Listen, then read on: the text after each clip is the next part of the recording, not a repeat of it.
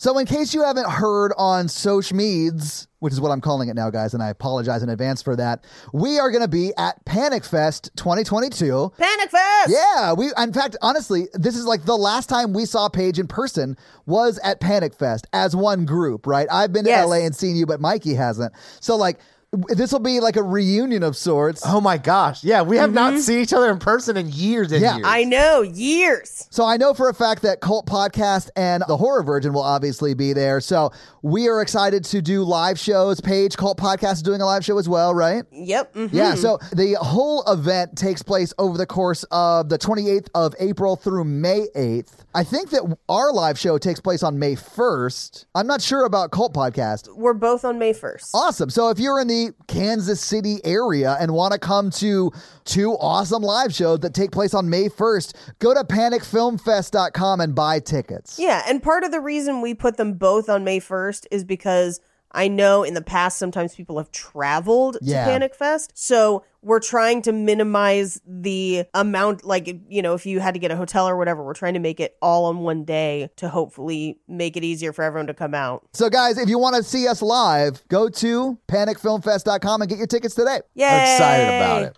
I think it's just House, right? Like, it's not House 1. Yeah. It's Well, not... We're calling it House 1 because we did House 2. We're calling it House 1 because we did House 2 first. I thought this would be a fun play on sequel month. When you suggested it, I was like, yeah, I think that might be the winner.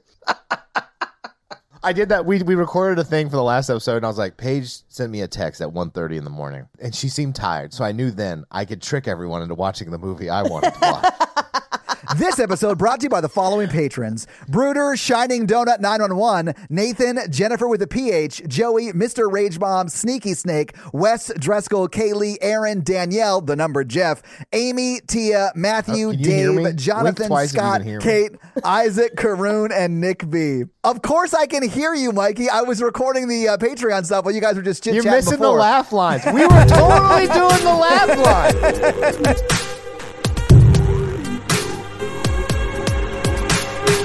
I want some credit for saving Todd from having to watch Hellraiser 2. Yes. I wanted Hellraiser. I went to bat for Hellraiser 2 at 1:30 in the morning. Hellraiser 2 sounded fucking nuts, and I was like, Todd's had a hell of a week. A Hellraiser of a week?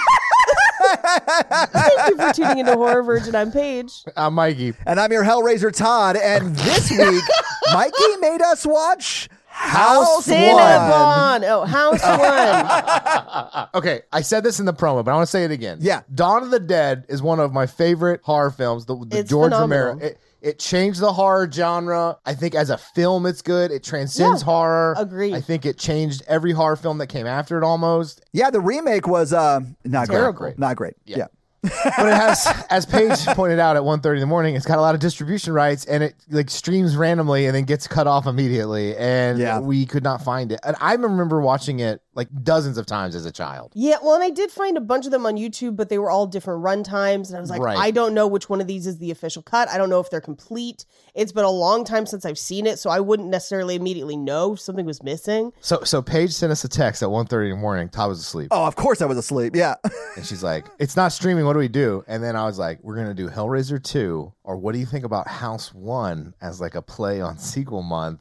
And I knew because Paige seemed sleepy that I could trick Todd and Paige into watching a Mikey movie for sequel month. I never get to pick anyway, so I was just told to watch House when I woke up. I will say my other recommendation was Purge 2. Which is good. And the only reason I didn't choose it is because it was the longest of the three, and I knew that you two would have to watch it this morning. Yeah. Well, then also it's like pretty serious and like, you know, you were kind of tired and you're like, I don't know if I feel like sitting into all that. Because whenever we record like this, I have to watch it the night before. Yeah. The two of you watch it in the morning because we're recording at 7 a.m. my time, but it's like 9 a.m. your time. Yeah. Well, we got together at 7 a.m. your time. We chatted until 8 o'clock your time, That's and then we typically started how recording. this also goes. Yeah. Usually we have our coffee. We do like a coffee talk. Yeah.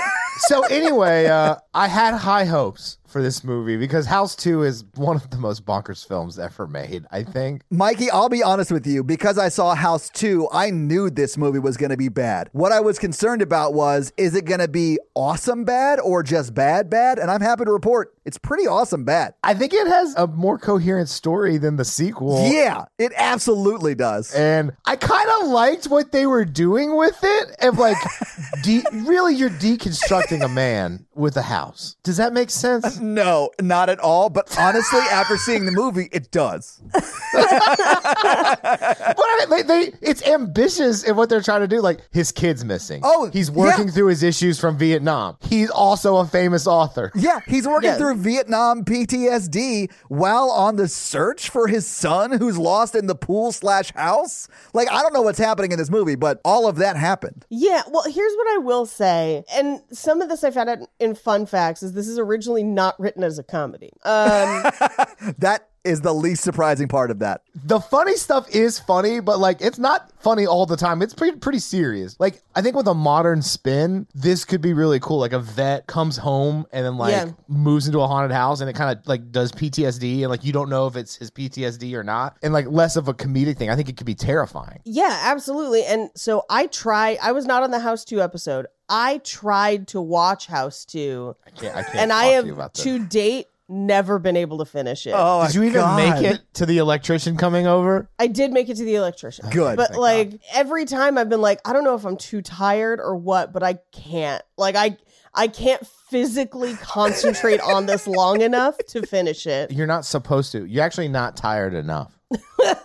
But so I have not been able to sit all the way through House 2, and I was like, oh man, it is 11:30 my time. I can only expend so much concentration. I hope House 1 makes it. Like, I hope I can get through it.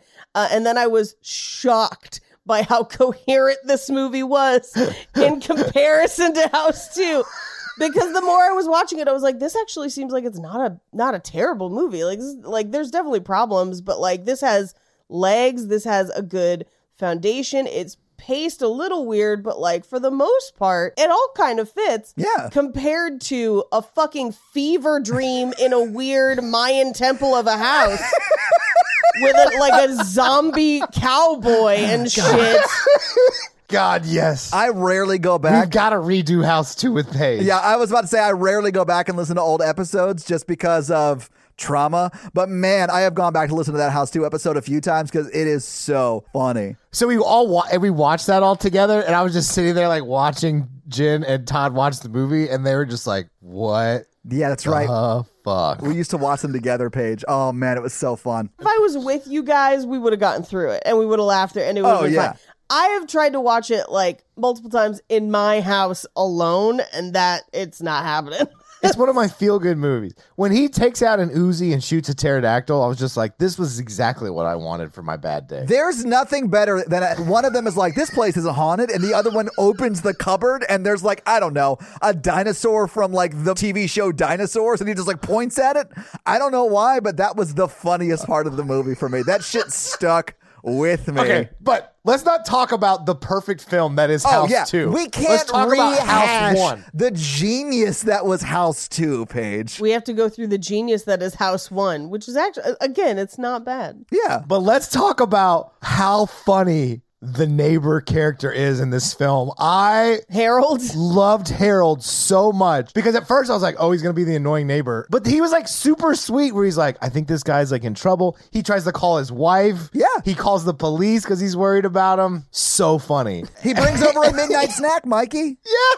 Yeah, but he breaks into his house with midnight snacks. That's and I'm true. like, he's fucking lucky that he was up. Because if that dude was just asleep and he was just like midnight snacks, I'd be like, get the fuck out. I think I agree with Paige with the pacing problem. If they took off the babysitting side quest. Why is I think that's here to pad the runtime, to be honest with you, because this comes in at 93 minutes. It's a tight 93. It's a tight 93. They finished this movie and they were like, oh shit, we have to like add 10 minutes. What do we do? I don't know. The neighbor could bring over her kid to make him watch him while she goes on a date. What is happening in this movie? Well, and he is a fucking stranger. Yeah, it's got to be there to pad runtime. It was such a diversion. I mean, I did like there was a hot woman swimming while he's trying to bury different body parts of a monster he killed. Very funny. The audacity of burying a body in the middle of the day, I was like, oh, wow. It's not even a body. Like it's chunks. And it's still moving. That's the best part. That hand moves the entire movie. It does. And I will say the baby she brings over is very cute. That's very cute. I think that kid's probably going to have some issues the way his mom's acting. Oh, you mean pawning him off on legit strangers? Yeah. In haunted houses? And not questioning when he has to bathe him because two monsters tried to take him up a chimney. Also, where was he when she was just swimming in his pool by herself?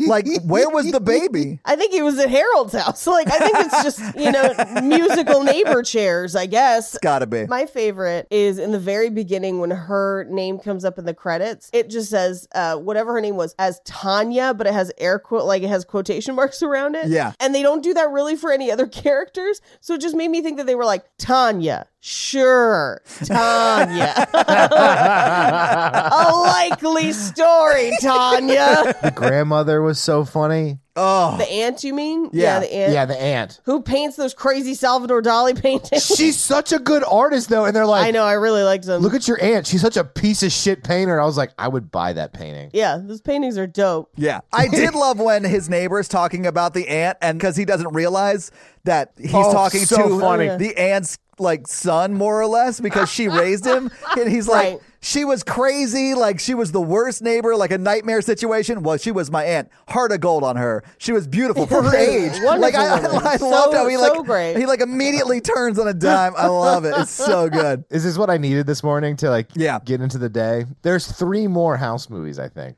Okay. The drop off from House 1 to House 2 is so steep. I have to imagine that 3 through 5 are more like 2 than 1. We don't know. I've never Paige. actually seen them. We're going to have to find out together. Yeah. Damn. I know that 1 has a pizza box that tries to kill someone. Love it. Oh my God. Are you serious? But I don't know which one. Okay. So, Mikey, it's House 2, The Second Story, House 3, The Horror Show, and House 4, The Repossession. I love all of that. So we've got 2 more to do, Paige. I mean, good, because we got more sequel months. Yeah. What? House 4 features the same actor who was the main character from House 1. What? And it was a direct-to-video comedy horror film. Yeah.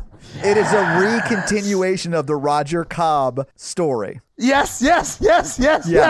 I mean, you got to wait till we watch 3, I guess, to get to 4. Oh, wow. So 2 just stands alone. It's just fucking... Yeah, I think 2 and 3 must stand alone. I mean, I know 2 stands alone. 3 must stand alone, too. I don't know, but we'll get there eventually. I mean, as a franchise, and I'm going to use that word. It is a franchise, Mikey. Very underrated. I don't know about that. Better than Hellraiser. I mean, that is not a tall bar, my man. I read the description for Hellraiser 2, and I was like, we may have to do this one, but I don't know if Todd could take it right now. Okay, but Todd, there are 8 Hellraisers. Yes. There's more than 8, but 8's the one that I'm most excited to get to. Oh, my God. There's more than 8. I would like if there was 8 or more houses. A neighborhood, if you would. A subdivision of horror. Dude, in the 8th House movie, it just zooms out and you see all of the houses on the same street. The same way. How have we not made these? How? That would actually be really fucking funny. I think there's a market for there's not enough haunted house films. There's not enough horror comedies. And they're not that expensive to make. We'll talk about that, Mikey, because you're not necessarily wrong. Mm-hmm. I have to recuse myself because I found that, but yeah. Okay. I think modern special effects with a setup like this would work. And I liked the main character. He was surprisingly charming about all this. And he had a good attitude for having a kind of even when he murdered what he thought was his wife in cold blood and then just hid her body. Yeah. And he was lucky that it turned out to not be his wife. He had some faith, okay? He got tested. Oh, also, his faith was tested. Okay, I was like, I don't know what STDs have to do with this. I was like, he didn't have sex with his neighbor. I think he's fine. Like, I don't think he has to get tested. So maybe we should get into the movie, though, so we can talk about it, right? Yes. So the credits go over just overexposed shots of the house which is terrible. It's actually inverted. So, I mean, like the color Are they is inverted? Yeah. And Yeah. it is very like, I just want to remind you that like Top Gun came out the year before this. Yeah. It's Mad Men Mars level I was credits. going to say Mad Men Mars. It is very Mad Men Mars-ish because they could not like afford a stabilized camera system. So like all the cameras that aren't static are like, Steadicams. yeah, they're, But like early versions of Steadicams where it might as well just be like, clipped to a backpack or oh something. no, like that. I think they must have like shoulder mounted it. Like I don't think it was steady at all. You don't Yeah. even think it was steady. No, because there is some shake to it, which it's fine. Like people do that now stylistically, and that's Yeah, fine. yeah. But I don't think that was the case. I think it was a budget thing for this. I think it was a budgetary concern. Yeah. I also noticed, and Mike, you may not have, Todd, I'm sure you did. Yeah. Where it goes from day to night all the time because it's clear that they couldn't shoot at night outside. And so everything that's happening outside is during the day and almost everything happening inside is at night. Yep. Regardless of if he's going from one to the other. I love it. I did notice. Yeah, and honestly, like that doesn't bother me in this kind of movie because it is just like a comedy. It's very silly. There's like magical realism to it. So to me, it does not matter at all, but it is funny. It was very, very funny. We do basically get shots around the perimeter of the house where there's an orange kitty. Aw. It comes back for a jump scare later, but then is never seen again. We watch as a moped pulls up to the house and a guy carries groceries inside, and he goes to knock on the door, but it just opens. So he leaves the groceries on the front table, but he hears something upstairs. So he goes to investigate because the woman that he's bringing the groceries to hasn't answered yet. Yeah. So he goes up the stairs, and this is where he looks at one of the paintings and just goes, sick. It is sick. It is a really good Salvador Dali type painting, like you pointed out. Dude, it's a fucking sick ass painting. Like, he is not wrong. I didn't realize that this, like, I'm going to say aspiring art critic was delivering groceries, but like he was right about this painting. He was right about this painting. Everyone else in the movie is wrong about it. He's right about it. We should have had Andrea on as a guest to like give her evaluation of how good these paintings are. Here's what I will say. Andrea was on one of my friends' podcasts recently because he purchased a John Hinckley painting. Oh, no shit. Yeah, and it is terrible. Well, that's not why you don't buy John Hinckley paintings. Exactly. Because, Yeah. But that's what they had her on, and the paintings in this movie are worlds better than John Hinckley's paintings, so they've at least got that going for them. Right. And was it a painting of like Ronald Reagan, but actually like after he like legit got the job done, or like? Let me find a picture of it for you. If you don't know who John Hinckley is, he's the guy who tried to kill Ronald Reagan for Jodie Foster because there's some mental health stuff at play, right? So like that's what was going on, but now he sells paintings, I'm assuming from prison. Right. So are you ready to see the painting? Yes, show it to me. Oh my God, it is beautiful and terrible. It looks like he has beetles in his mouth for teeth. Like, that is amazing. It's wild. Sick. Sick. My favorite part, if you want to go listen to This Is Not a Show pod, it's my friends who make a podcast that they kind of just hang out, but it's pretty fun. My favorite part is that they're telling Andrea about it, and she's like, wait a second, you had this mailed to your home? And they're like, yeah. And she's like, so he knows where you live? And they had never considered that. And you just hear them on the podcast be like, oh shit, what do we do? John Hinckley knows where we live. It was amazing. I don't think John Hinckley's getting out of prison anytime soon, so I think they're probably fine. But yeah, I also don't think that Jodie Foster was like, you need to go kill Keith Carey and Tom Goss.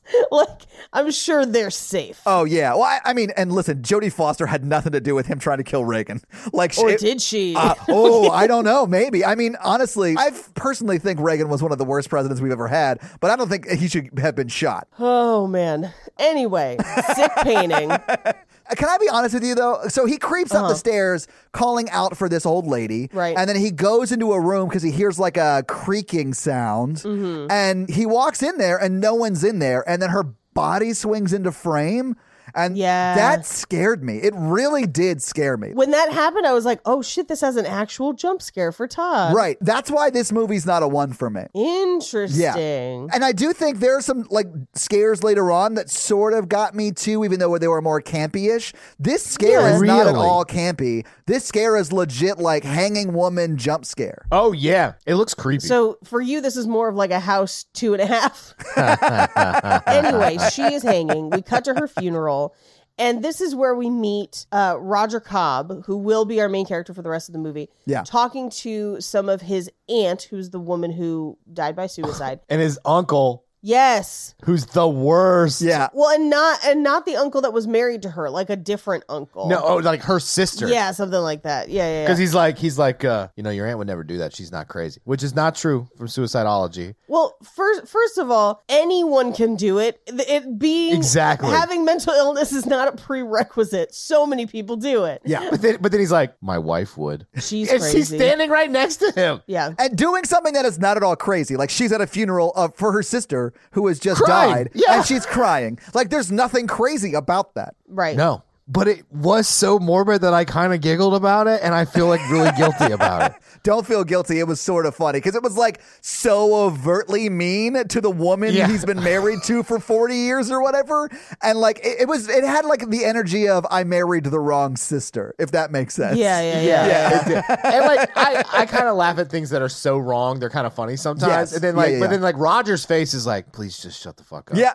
Shut it, old man. Yeah. I got to get back to my Hollywood life. This movie, okay, I will say this movie does a really good job, especially it feels like the first 20 minutes were a different director because I feel like there was interesting shot choices, and it does a really good job of like showing us who Roger is with like Vietnam flashback, losing his child, his wife has divorced him, and it like shows a lot of stuff and like how he's dealing with it, which is not, you know, questionable. Not well. Yeah. What I think is really funny is that, yes, you're right, but I think the movie just devolves as the movie goes along. Yes. So, like, the longer the movie goes, the worse and more bonkers it gets. Because I kept pausing to see, like, how much longer it was because I was very tired. And the first 30 minutes are just a standard horror movie. Yeah. It's like they got a new director and shot it in reverse because it's like it like starts out decent and then gets worse throughout the movie. Here is my House franchise headcanon theory. It is a metaphor for a group of people and cocaine addiction. They're like, we want to make a horror film. Let's do it. They're like 15 days and they're like, somebody brings a little bit of cocaine in. And then by like the last third, they're like, let's rewrite everything. I want a child kidnapped that's not his son, but like a woman brings another child in. And then like 2 twin ghost ghoul things sitting up a chimney. And then he's got to give him a bath, make him look like a good guy. Then the girl comes. Then the neighbor comes. What do you guys think? Oh my God, Mikey, you're a genius. Let's shoot it. Also, I got a great sequel idea. Is it just like this? No, it's weirder. Same house though? No. I like the makeup for the Vietnam vet. Yeah. Let's do that with his grandpa, but a cowboy, and then have like a crystal skull that they have to protect. It's going to be great. What if he has like a cool sidekick dog character? Make it a caterpillar, and I'm in. Oh, damn it. To me, the movie is a perfect example of people just like losing it as they go on. Yes. Which could be a metaphor for him as well, moving into the house. Yeah. This movie is very meta. If this is Gremlins, House 2 is Gremlins 2, and they had a Gremlins 2 style Key and Peele meeting of like vegetable gremlin, electricity gremlin, I don't know, fucking stupid gremlin. Yes. Yeah. Caterpillar gremlin. You just said a noun and gremlin. You are a child. You have the mind of a child. No, but I mean, like, it does feel like it. I mean, like, you feel him kind of lose it in the house, and I kind of like the traditional horror take on this. I love haunted house too. movies, and I think part of it is probably their special effects limit. So they probably tried to go like, oh, this would be so cool having his like person he left behind in Vietnam be the one coming after him. But then they try to do it, and they're like, well, this is kind of silly looking. If we make the movie sillier, maybe it'll work better. I don't know. I mean, they do a rewrite of the script to make it silly. So it was silly at script stage, just not the original script. Gotcha. But what I will say is, if you think about the bare bones of this movie, a Vietnam vet having flashbacks and dealing with the loss of his son in a haunted house, like that's what this movie is. And if you took it completely serious, that's fucking Hereditary, basically. Like that's the level of horror movie you could have, or The Changeling. Like if you took it completely seriously, you could have a Hereditary or a Changeling on your hands. And instead we have this. I do think, Paige, you're right. This is on the level with like A24 gold horror movies. You're absolutely right. I think that you're absolutely right. I think you could set it in modern times with actual effects and more like mental health stuff, and like it would be absolutely terrifying. Who would you cast? Jon Bernthal or whatever from... Oh, yes! Perfect. Yes. I'm going to say Sebastian Stan because I want Paige to watch it. Hey, spoiler fucking alert. I would watch it with Jon Bernthal too. I will watch the shit out of Jon Bernthal. Or if we want him to like lose it, like just Shia LaBeouf and like just give him a bunch of stuff. If it's just man versus house and man versus himself. I love it. I mean, that's the Nicolas Cage option. Is Shia LaBeouf. I think if you want the good option, Jon Bernthal is a fantastic choice. Yeah. And I would watch the shit out of that. And he would fucking nail it. Well, and like think about it, like it's actually haunted. Maybe let's say he made a mistake in the war and like that person's haunting him. Right. And then like he's like walking around like punching the walls and stuff, and everybody in his life thinks he's like losing it, and then like he's literally fighting his demons. It would be really cool. This movie scratches the surface of the idea that he blames himself for his son's disappearance as karma for what he did in the war. And I feel like they don't handle it great in this movie, but I feel like you could absolutely mine that for some real gritty emotional truths. Yeah. I want the serious Jon Bernthal version of this movie. But and that's the thing. I was watching this and I was like surprised by what like these serious themes, and then they're just like 30 minutes in, they're like, "Fuck it, I want a hand to grab on his back and him running around the house." Yeah. No, halfway through this movie, they're like, "Oh, we're not making an Evil Dead movie. Too late. Yeah. Too late." Right. Which in a way it made me love it because I was like, "Aw, they look like Deadites. I'm here for it." Yeah. Okay. Yeah. Okay. I'm glad we had that little. All right, Netflix, get at us on our Jon Bernthal house reboot. House reboot. Yeah. I think we shoot it like a House on Haunted Hill. Like it's a 10-part miniseries where he is like dealing with his trauma while like rebuilding his house or whatever. I say we redo the whole franchise. I want an anthology haunted house franchise. I don't think you can take House too serious because there's not enough story to make a serious version. I just want more haunted house films. And I want to be like, oh, the new House film's coming out. I wonder what kind of haunted house it'll be. You know what I mean? Like, have this one be the first story, and then like, don't go House 2. Go even darker. Like Conjuring levels good, but without the Christian Avengers. So we cut to a book signing with Roger Cobb, where he is experiencing all of the worst kinds of fans in a row. Yes. I loved this scene. One, I thought it was shot so cool. It is shot very cool. You feel it. Feel it. Yeah. Because the fans are looking right down the barrel of the camera. Like they're intimately looking into your eyes, and it's uncomfortable. Yeah. But I don't know if you guys noticed this. Danny DeVito's wife is in this scene. Danny DeVito's wife is in this scene. Who is a famous actress on her own. Like, hate to refer to her that way because Rhea Perlman is very famous on her own right. Yes. Well, and I think part of it's because she was also on Cheers with George Wendt. Yeah. Who's clearly in this movie, right? He's the neighbor. Yeah. But here's what I think is kind of funny about this scene. And here's what's terrible. It's funny to anyone who's ever had fans in a different way than everyone else, is that most of these, you never get all of these at one meetup. Right. Most of the people at meetups are cool as shit. Yeah. And they're usually fun and nice and sweet. But every once in a while, you get one of them and you're just like, oh no. You're the one. You're the one. We've done meetups for the Horror Virgin for a long, long time. And the people who came to like the first meetups are now like people who are sort of my friends. Like this week was a terrible week for me. We've talked about it a lot off mic, but like a lot of people have reached out to check in with me and see how Natalie and I are doing and all that stuff. And some of them have been just like the sweetest people and people that I would now consider friends. Right. Because they were at those early meetups and I've known them for like 3 years and we've chatted and stuff and they're good people. But sometimes people show up and they're like very comfortable with you in a way that is uncomfortable. Oh, you mean like hanging out with you? Yeah. Oh, Mikey, no. You're only saying that because I try and kiss you on the lips every time we're together, and that is not fair. I just want to do it once. Why would consent be fair? Yeah. All right, that actually noted. I will stop doing that. That's fair. I'm going to side with Mikey on that Todd one. learned something today. I think what it is that they've spent so much time listening to you, they feel like they know you, but you've never met them before. And so that dynamic can be difficult to navigate. Yeah. But my favorite is Rhea Perlman's character, who is basically like, aren't you married to Sandy Sinclair? And she just wants to keep talking about Sandy Sinclair. Yeah. Even when he's like, we're divorced now. And I have had people do this to me in a very different way, not usually for podcast stuff, but at Roast Battle, where they're like, I don't really think you're that fat. I was like, first of all, I don't care. But secondly, it's fine. The person I was battling is a person I know. We consented to these jokes. It's fine. Yeah. And they're like, you really shouldn't feel bad about yourself. I'm like, I don't. And they're like, no, really. And I'm like, please stop. Please stop talking to me about this. It's because they saw you get roasted because they're at Roast Battle and they feel like they need to defend you. And that is sweet, but also misguided. I won. Leave me alone. No defense needed. I did the defense. It's fine. Yeah, I get that. I mean, I understand the compulsion to do that, but it's not necessary, right? It's always a bulky white guy, a bulky drunk white guy who's just like, whoa, hey. whoa. I'm not going to have you guys personally attack me. The last guy who did it, it was at South by, and he was there for the NFT conference, and he that had is not at all shocking.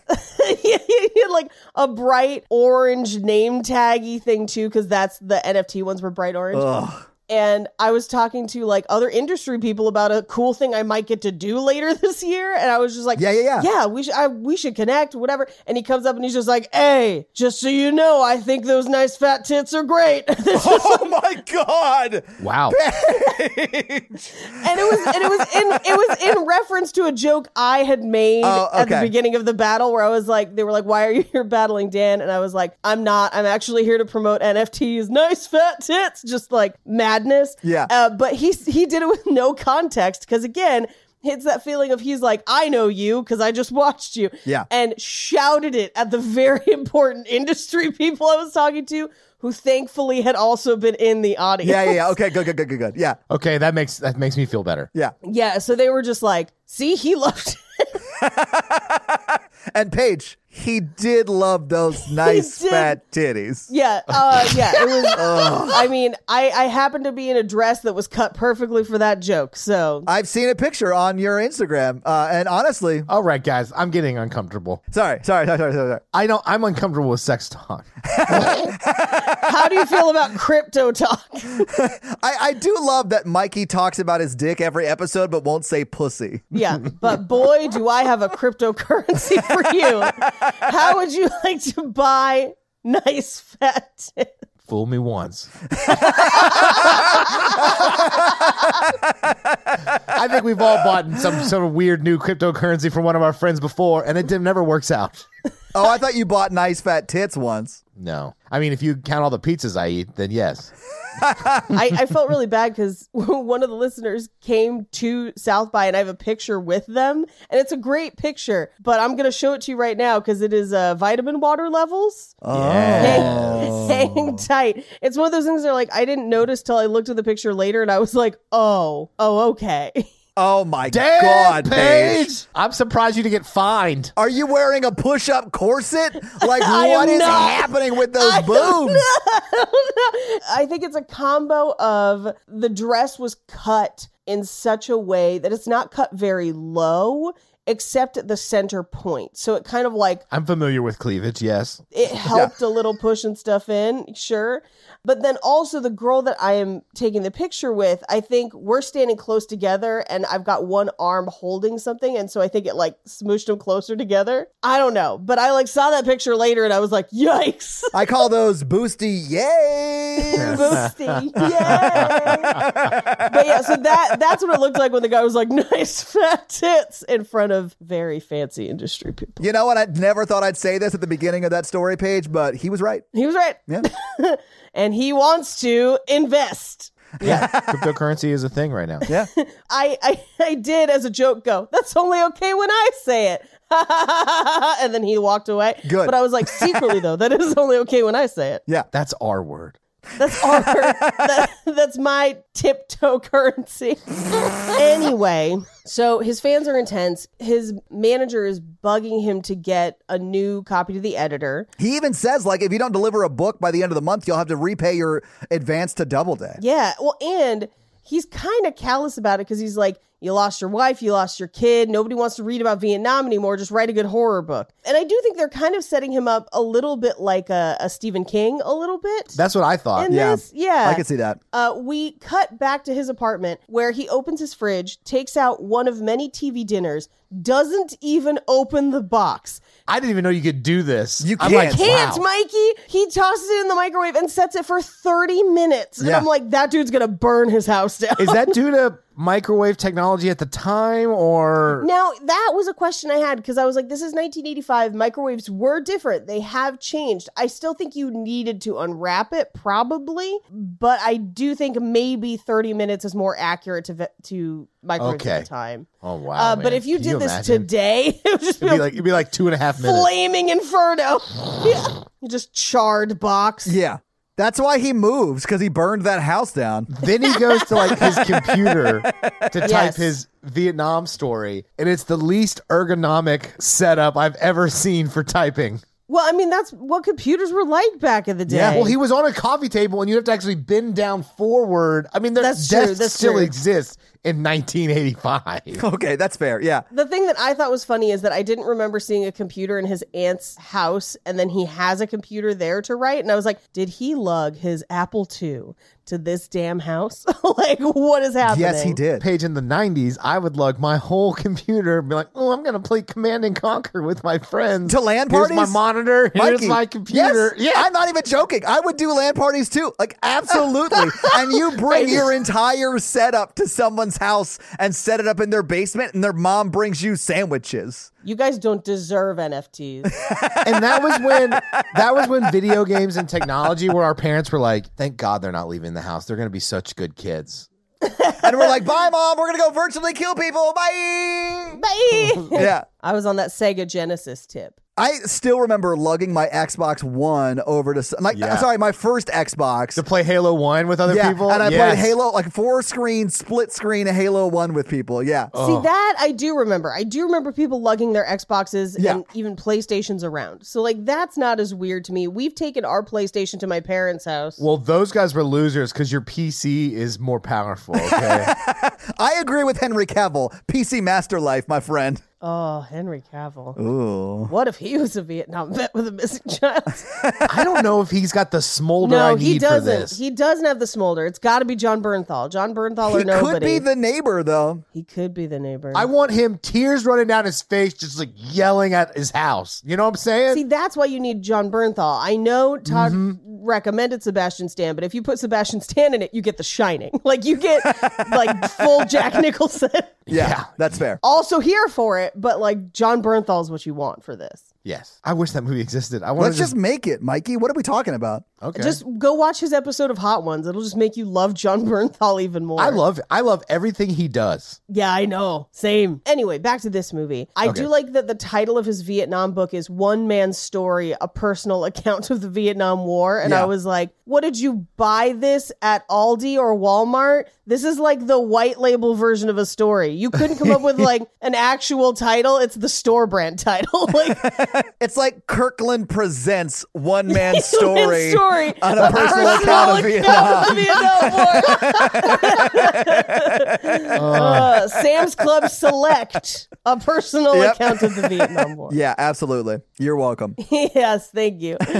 He starts writing and then immediately stops, goes to his address book, calls the FBI, and they're like, hey, dude, we don't have any news on your kid. We will call you. And also stop calling the CIA about it. They talked to us and we're both upset about it. It's a real wild phone call. I love that he just like in the middle of this like setup, the way that they're like, oh, we need to establish that his kid is missing. Right. And the way they do that is he calls the FBI directly. I loved it because I was like, oh, he's crazy. divorced and his kid's missing. It is. Guess who's our bonkers. number one suspect? Oh, I know. And he would be for sure. I mean, they always go to like the loved ones first, right? Right. I also love that he's like, okay. And the guy on the phone is like, listen, if we have some information, we will call you. And he's like, fine. He hangs up the phone and the phone rings immediately. And I was like, there's no way they found his kid, right? Like they can't have found his kid that fast, right? That'd be really, really funny though if they're just like, oh, turns out he was in the back. Yeah, by the way, he's here. I don't know why, but like, he's here. Can you get to Langley? Like He was under this book on the coffee table. We just didn't pick stuff up when we were looking. I'm sorry. so good. He was in the promo section on one of the end caps. So the phone rings again and it's his wife, Sandy, and she's at an awards show and he like turns up music so he doesn't sound alone. But my favorite is Sandy is at a payphone and people keep trying to come up and take her photo because she won or she lost an award. Right. But like, She was nominated, yeah. yeah, she was nominated. They keep trying to take her photo while she's on the phone. Yeah. And she's having to do that Bonkers. awkward like pose while she's on the phone. Like, yeah, it's very funny. It's real hilarious. But she's like low key TV famous. It was like the Emmys or some shit. Like they did not say what it was though. Yeah, it's definitely the Emmys. Daytime Emmys. It's daytime Emmys. It's gotta be, right? She's on a soap opera. Yeah. A soap opera that, by the way, is fucking bananas. Oh, I Like, loved when they showed it. I love oh that my scene. God. It was so funny. Yeah. But it seems like his ex-wife still cares about him and Oh, stuff. yeah, yeah. Not enough to like go check on him when he's possibly really not doing well. She does show up at the end of the movie. She did show up at the end of the movie. Which is days or weeks later if you count sunrises and sunsets. Yeah, if you count, but that's just the movie. I think canonically in the movie, it's one day later. The same day? Yeah, the next day. So she doesn't make it at 6:30 that morning because she has to be on set. She says, I'll try and come by after. And Yeah. so I think it's that evening. I legit thought it was like a week long that this No. Well, happened. that's because the sun and night is bonkers in this movie. Yeah, Because like, it doesn't- Is it really? Is it really 2 it's- days? No, he's there for longer, but from the time that he calls and is like, you got to get out here, yeah. it's like a day, maybe a day and a half max. I think it's that night. I mean, whatever. I mean, it doesn't matter because this movie is so batshit insane, but like, No, I thought because the closet thing only comes out at midnight, so that happens at least 3 times. there's at least 3 of those, right? Yeah. There are, but 2 of them happen before he calls her. That's Okay. true. That's true. Okay. There's yeah. only 1 after he calls her. Yeah. So like, I think they get through a night because he probably calls her before midnight. No, I guess there has to be 1 more. When does Norm call her? Norm hasn't seen it before he calls her. So he calls her before it happens or around the time it happens one of those times because he kind of shoos Norm out of the house after the midnight snack. Yeah. Then she can't make it the next morning because she has to be on set. Then it happens 1 more time. So she comes the day after. Wow. I'm just picturing in my head the director of this film like listening to us talk about this, and he's like, I have no idea. Yeah, I'm fucking up. He's probably like, I made a movie? Yeah. Here's my headcanon of how this went down. Because they also seem to be very recently divorced. My headcanon was that they lost their child. Now, it says 3 months in the movie. I feel like some of the stuff that they set up suggests longer, but whatever. This movie can't even figure out days, let alone months. I think the kid goes missing. That basically drives a wedge in their relationship, and that's why they get divorced. Yeah. Because that happens to so many people. It does. So Yeah. that was my headcanon, is that part of the reason they're divorced is because the kid's gone. And so it's not that they don't love each other. It is just a very difficult scenario to navigate. Yeah. You know, plus he's having flashbacks all the time. Yeah. And that might be difficult to live with, especially like an angry John Bernthal. That'd be, terrifying and hot. But, We would sell so many tickets. Ugh. I first in line. Anyway, so he hangs up the phone and we cut to him having a nightmare. And it is his son, like, in the jungle, because you do hear like jungle sounds and then you see a zombie hand pop up right near the kid. Yeah. So he wakes up, packs a suitcase. And by packs, I mean he throws clothes at an open suitcase. I love that so much. Like, it was so bonkers. Yep. But like, he's throwing suits on hangers at an open suitcase. At an open suitcase. So wild. Yeah. We cut to out in front of the house, which it says a Craven Realty exclusive. Oh, I didn't see that. Nice. Okay. Yeah. He goes inside. He talks to the realtor. Hate this guy. The realtor? Why? Yeah, he almost kills the main dude. Oh, with a harpoon. Yeah, you're And right. they're just like, oh, and this painting's ugly. He doesn't know art, and he almost murders the main character. Art, and he almost murdered not John Bernthal. But this serves to kind of give us a tour of the house, which is kind of perfect because, like, it sets up, okay, here's the studio where all the tools and the harpoons are. Here's the office with the biggest big mouth Billy Bass you've ever seen. And then here are the paintings that no one appreciates that they fucking should. And then here are the bedrooms. And so now we kind of have a sense of what the house is like. Yeah. And he basically is like, I'm not going to sell it. Also, I grew up here. Yeah. She raised me, essentially. Yeah, after his mom died, she raised me, is what he says. Yeah. Right. We get out to the backyard where he has a flashback about the pool, and it's about his son playing in the yard with trucks, and then he's gone, and he sees a car driving away, which, by the way, is very likely a reference to a very famous kidnapping case that happened this year. Yeah. It is like shot for shot the Johnny Gosch case. Yeah. But then on top of that, he turns and then he sees the kid in the pool. So he tries to dive into the pool to save the kid. I think the kid was in the pool because the pool turns out to basically be like a portal. Yeah. Yeah. I think the car driving away is a coincidence. It's like a misdirection. Yeah. It's a misdirect, but it's also definitely a misdirect because that case was so famous this year that like people would have had that in mind. That case started all kinds of shit, man. It's okay. So that case is the reason that missing kids were on milk cartons. Yeah. And I went and saw a movie recently. I won't say what it is because I don't want to spoil anything. And it's set 6 years before this, and a character goes to drink out of a milk carton, and it has a missing photo on it, and it took me right out of the moment. I was like, fuck you! I know that didn't happen until later! Damn it! Nice. Paige, you're so picky about movie stuff. Dude, the rest of the movie was so good, I let it go. But like, for a hot second, I was like, you did so much research for all the rest of this movie. What the fuck? Anyway. Because they're probably like, it would be really cool.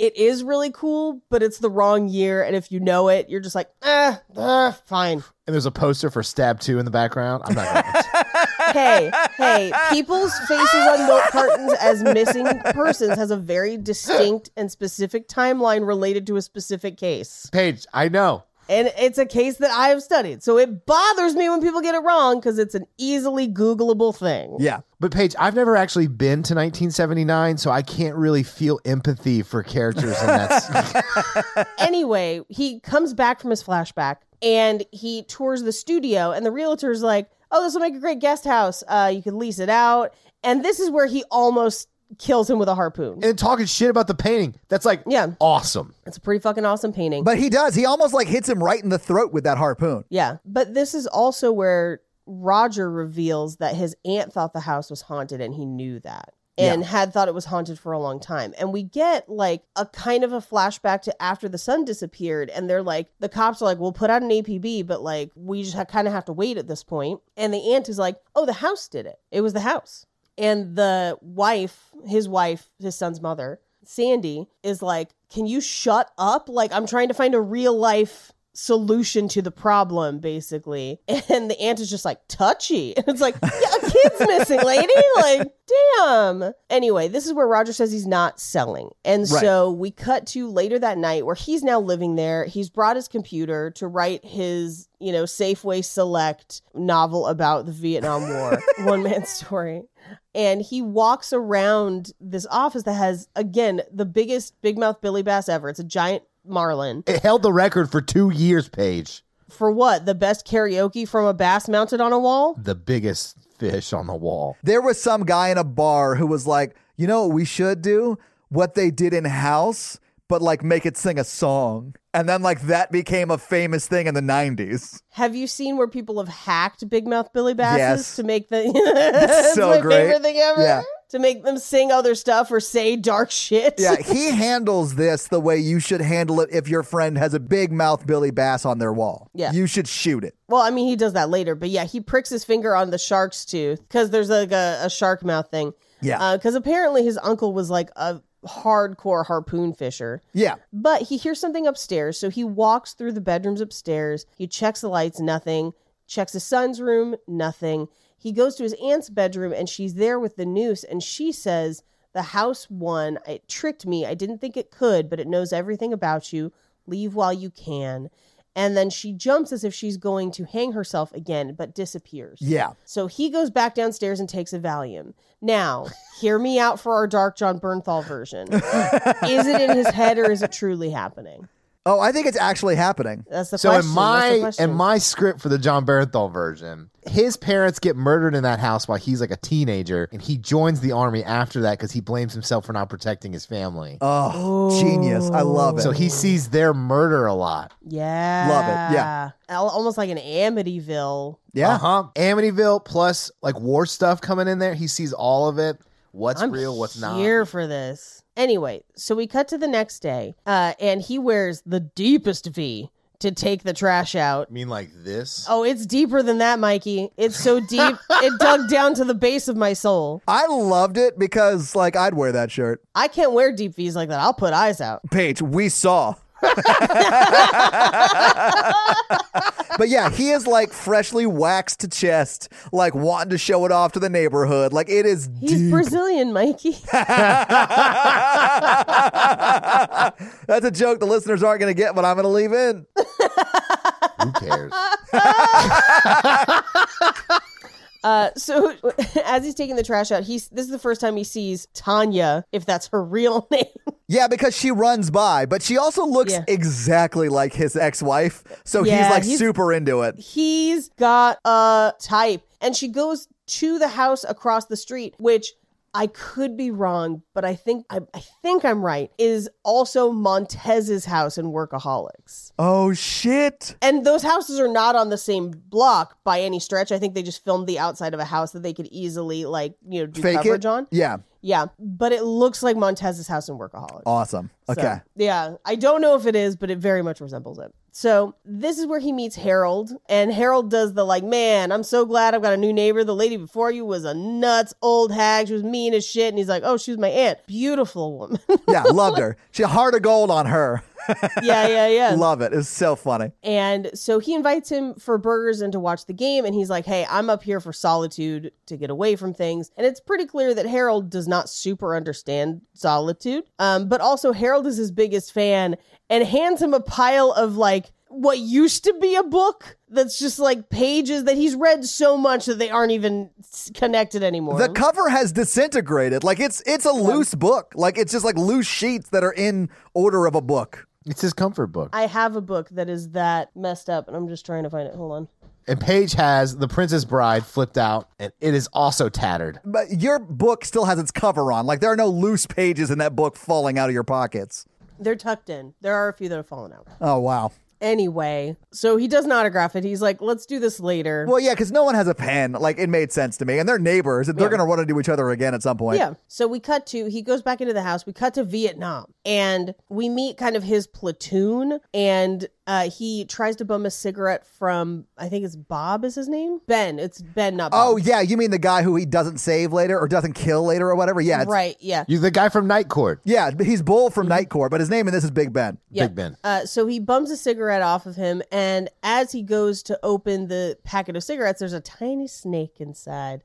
Yeah. And he freaks out, and as they're all freaking out, someone throws a grenade, and they kind of have to dive for safety. Yeah, well, because they get ambushed. They get attacked by the, Viet Cong? Yes, the Viet Yes. Cong. Yeah, The yeah. second there was an explosion, it just made me think of that shot in Tropic Thunder where Ben Stiller's hands are blown off. Oh, my God, yeah. And Robert Downey Jr. is crying over him, and he just says, when we get back to the world, I'm gonna teach you how to juggle. And it gets me every time. So there's so much wrong with that movie, but just the when we get back to the world, I'm gonna teach you how to juggle every time. The movie that single-handedly saved Tom Cruise's career. I know, that is I feel like somebody has to have done an oral history of that. And I'd be very, very curious because it really kind of does. Yeah. And that's the only movie where he's not wearing prosthetics and heavy special effects makeup. Also, side note, I saw on Netflix under romantic movies, Top Gun was the second movie. So watch out for Romancing the Pod.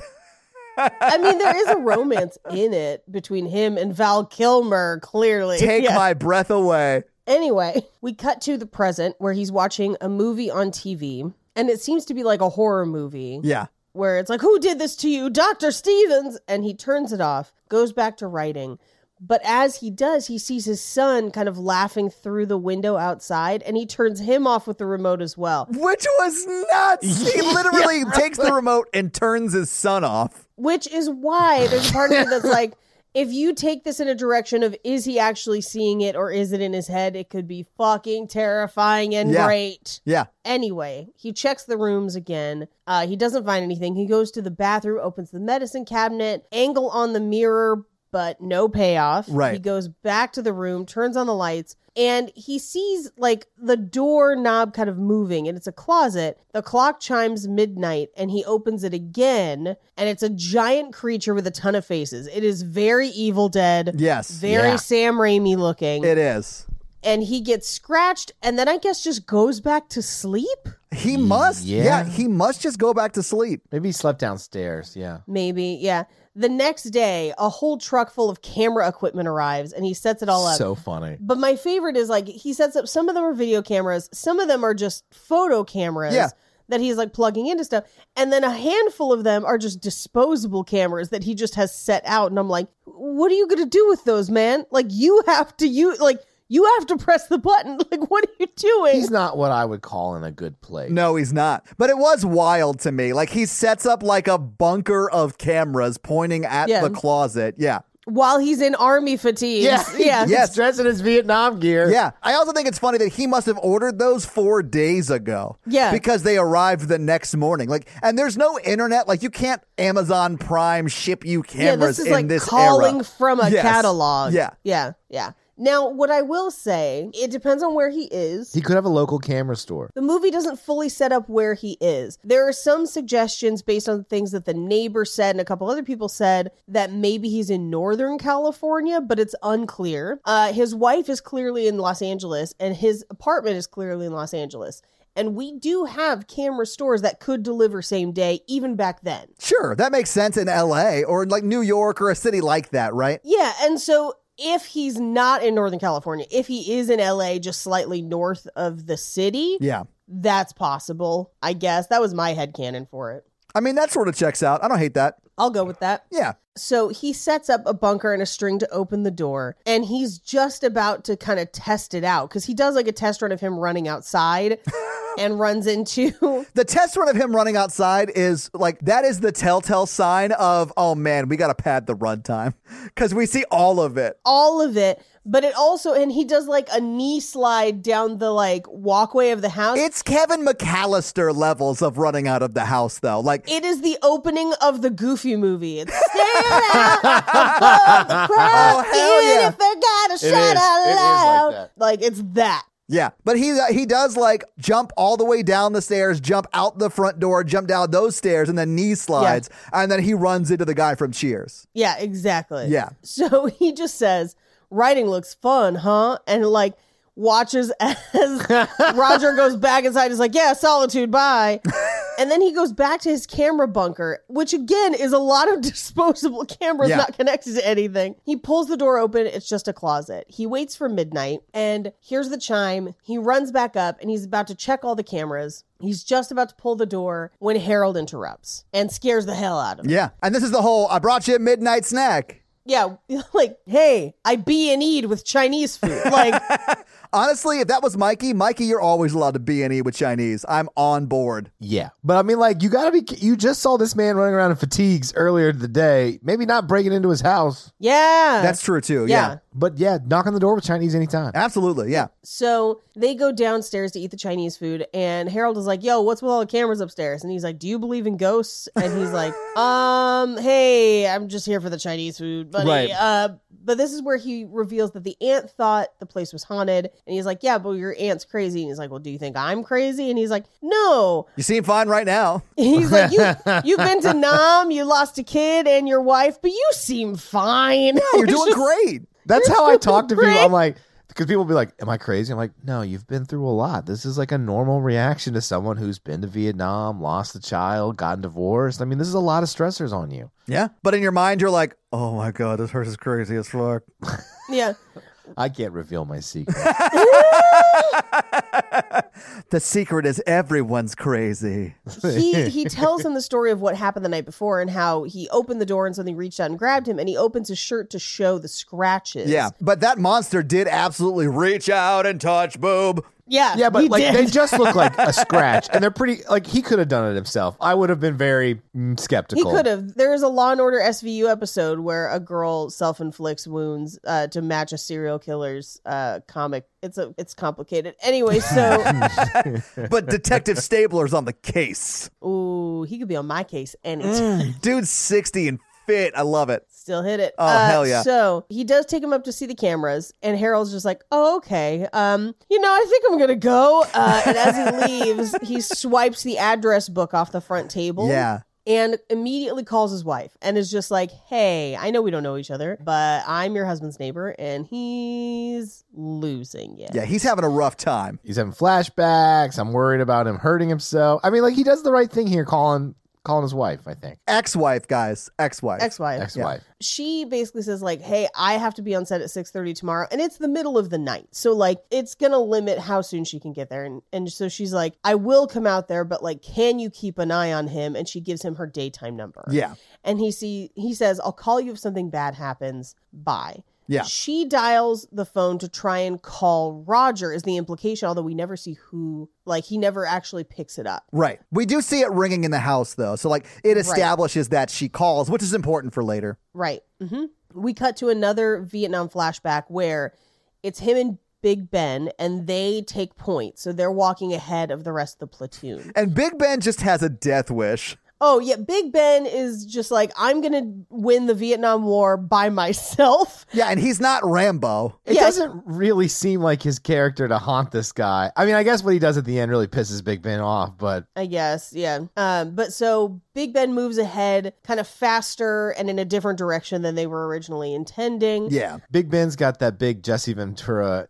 energy from Predator. Yes, and he's carrying all of the bandoliers of bullets, and it's just Yes. like, I ain't got time to bleed. Like, it's Yes, so great. absolutely. It made me want to watch Predator. I was like, man, That's what we should have done is Predator Predator 2. 2. I thought about it, but you had already gone to bed, and then it wasn't streaming a ton of places. But I do kind of want to get Blaine to come back for Predator. For since he's never Predator seen 2? it. Oh, yeah, that would be amazing. Since he's never seen He's it. never seen it. Anyway, it's implied in this flashback that they are surrounded or potentially in danger, very close to the Viet Cong. Well, yeah, because Big Ben wouldn't shut up. He was clucking like a chicken. He was making all kinds of noise, which it would be easy to spot them in the jungle if they were making all that kind of noise. Yeah, he's Jesse Ventura without the love interest from Predator. That's my best subplot of that story. I love that. I stand by that. Yeah. Stand by it. But as they're walking, he walks past a toy car, and it's the toy car that his son was playing with. Yes, it is. Yeah. And he pops back to present day where he sees the giant marlin billy mouth bass. The eye is moving, and then it starts flopping like a big mouth billy bass. Yeah.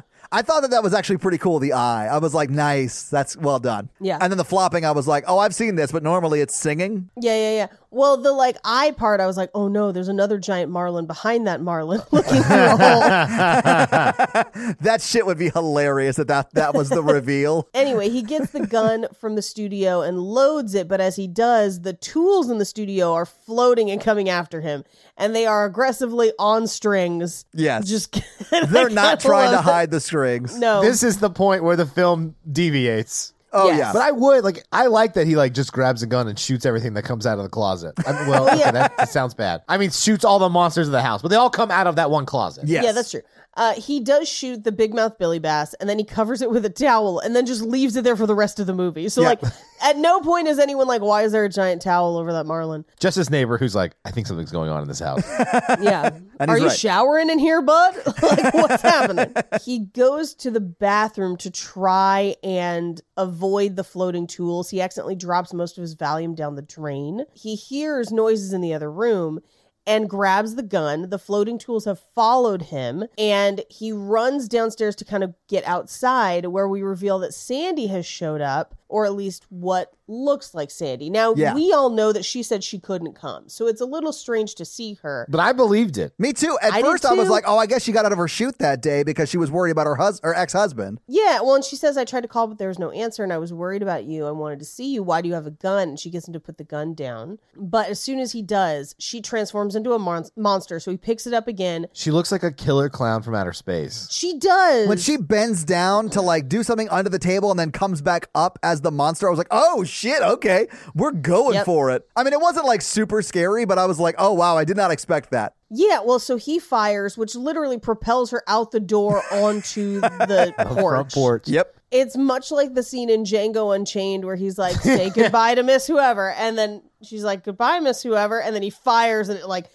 just literally wrecks her back into the other room. Okay, specifically that shot in Django Unchained is bonkers because he shoots her and she gets dragged in another direction. Yeah, it's still one of my favorite parts of the movie. I was like, who did this? Like, this is terrible. Like, I mean, I was on board for it. But it's also great. Yeah. I was like, is it terrible or is it fantastic cinema? It is just weird that a movie with like themes that are as serious as Django Unchained would also like try to swing hard at comedy. But yeah, it does. Well, and I think in part because at that point in Django Unchained, you're so rooting for all of those people to die that you're just like, that's right. Like, drag her back into that room. Anyway, so the neighbor calls and reports it as him attempting to complete suicide. I'm guessing the neighbor didn't see the body. He just heard the gunshot. No, I think he did because when we I thought he saw the body when we see too. his perspective, it is his wife who is dead on the porch. But also the wife's not there. No, but he didn't see the body. He just sees him kneeling down on the front porch after 2 gunshots. So he gets on the phone. He's like, I think I need to report a suicide attempt. In the reality, his wife is not there. Right. It's the monster or whatever, the haunting. It's the monster. So, But that body, the monster's body does exist. Well, but she's still the wife. Yeah, so he's crying about it. Well, but also, does the monster's body exist to anyone outside of him? I mean, maybe that's a that good little question. kid, because the hand is on the back, but maybe he's the only one that can see that. No, I don't think so because when quote unquote Tanya is in the pool, he's out back burying something and she references the thing in the bag, right? So It could have been leaves. It could have been any number of things. Yeah. This is why a serious version would be so good. I know. This is a Tale of Two Sisters question of like, what's in the bag? Yes, absolutely. But also a question for a movie that we're watching in a few weeks. What's in the box? Are we doing 7? Okay. Paige and I have like months of movies lined up for some reason. I love how you guys are super organized, but we had to, at the drop of a hat, pick a new movie for today. Shut up, Todd. Foiled again! I want to do Dawn of the Dead so badly. I know, you've talked about it since you started on the podcast. I do too. I understand. Anyway, he drags what he believes to be his wife's body into the cabinet under the stairs because she's a wizard. And she's not. No, she's dead. She's not there. Anyway, the police show up and he's trying to like reset everything and make everything look hunky-dory, believing that he has his wife's body under the stairs. And they're like, yeah, we had a report of a firing, like you fired a gun. And he's like, oh, I was cleaning it and it went off. And they're like, what, you were cleaning a loaded gun? Wait, were you loading it? Like, what's happening? Yeah, well, and they find the shells on the floor, right? Yeah, and they like use his bathroom and he's freaked out thinking they're going to discover the wife's body, not realizing that it's not there because it doesn't exist. But this is also where they're like, hey, didn't you write Blood Dance? All right, you have a good day, sir. I do love that the cop is like asking him if he wrote Blood Dance and all of that stuff. And he's like, hey, let me ask you a favor. And then he thinks he's going to ask for an autograph. Right. And he's like, let me use your bathroom. Yes. So Harold reveals that he was the one who called. Yeah. And openly so. But the police stay for coffee. They don't really find anything. They leave. He goes back to that cabinet and his wife's body is gone. Yeah. Because it was truly never there. It was never there. I was like, oh, thank God. Because I think for a second, I was like, he really killed his wife. Me I was too. Like, this movie's so dark. Yeah. Yeah. I was about to say, this is real dark. So he goes into the bedroom and like just in time to see the closet door close. And he goes to reach for it, but the witch, that's what she's tagged as on Amazon if you pause it, is the witch. Oh, okay. So she's the witch. The other two are creepies, I think is what they're tagged as. The little ones? Yeah. Okay. So the witch is right behind him with the gun. She like like gun butts him to the ground. Yeah, with the butt of the shotgun, right? Yeah. And she is basically taunting him like, where's your son? You'll never find him. He's dead. He's somewhere in the house. She goes to pull the trigger, but it's not loaded. He hits her with a fireplace poker, and she again gets him with the gun butt. Yeah. But manages to open the door, and the floating tools cut her head off, which I thought her and the floating tools were on the same team. So, you know. Maybe they're being controlled by the creepies. Maybe. I don't know. But if this is just Big Ben messing with him, that makes sense too. Yeah. Then we get a real fun Linda Ronstadt song as he trash bags up all of the pieces of the witch. Yeah. And then goes to bury it in the yard. And again, he's burying what is clearly a body, or at least looks like a body. And then this is where Tanya comes up from the swimming pool, Phoebe Cates style, and is just like, what's up? Your aunt let me used to swim in this pool, and he's like, get out of here. I'm burying a body. I'm burying a He body. honestly seemed like he was a little okay with it, though, because he's super into blondes that look like that. Yeah, and he's like, it's an apricot tree. And I'm like, bad lie. Oh, is that what he says is in the bag? Yeah, that's what he says is in the bag. Yeah. But then the hand like grabs his ankle and is like about to grab her, so he steps on it. I love that when she starts to walk away saying, we should play later tonight or whatever, he beats the hell out of it with the shovel. And then she turns around and he stops. Like, it's so funny to me. She's still like 5 paces away. Oh, that's so close. Like, he does not wait for her to get far enough away before he's like beating the shit out of it. You would definitely hear him, like the impact of the shovel on a bag. You would hear it. She hears it. She's like, I like a man who works hard or whatever. Yeah, He's like, yeah. Well, and then she goes back to the pool, which is again like within eyesight of this, and he then chops the body up and buries it all over the yard. Yeah, a body that he thought was his wife for a while. Yeah, for a little bit. This whole movie's crazy. It's nuts. We cut to him kind of walking around the house, seeing like pictures and toys that used to be his son's. He goes out to the pool to kind of check on the stuff he buried, and he sees a dog digging up one of the hands and goes to chase the dog. He tries to get in the car, but he doesn't have the keys. He goes to find the keys, and there's a knock at the door, and it is Tanya, who is literally dropping off her son Robert, being like, he loves to play. It's so bonkers. Like, bye.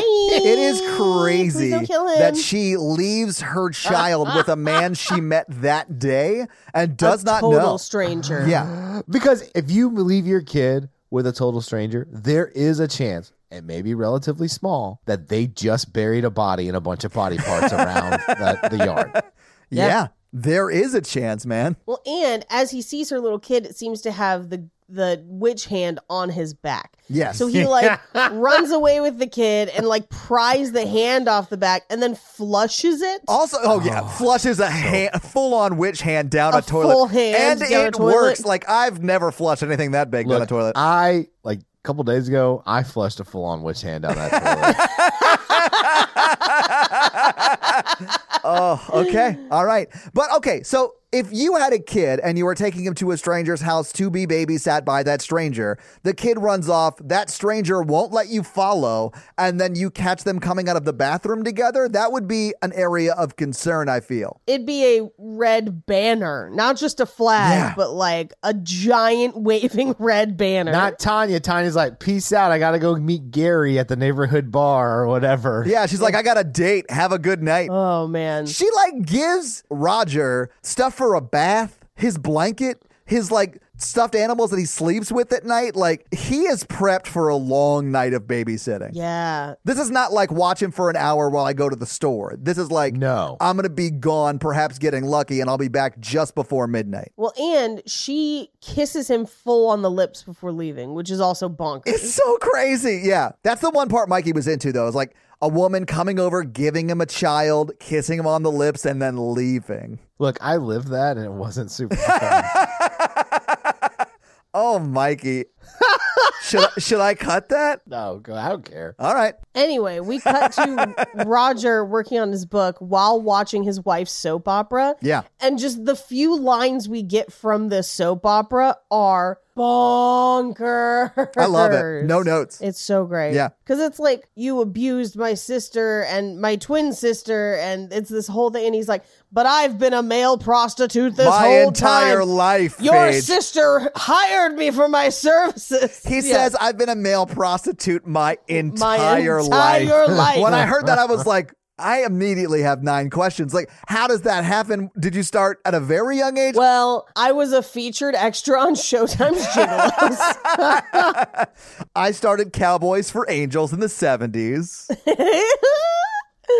Anyway, the baby's getting tired because he's a baby. Dude, a lot of the scenes with Roger and the baby are super cute. Like, They're super sweet. giving him a bath and they're playing back and forth. And like, he's watching TV and the baby gets tired and Roger's like, oh, you got them sleepy tucks him eyes. in. Yeah, it's so Yeah. sweet.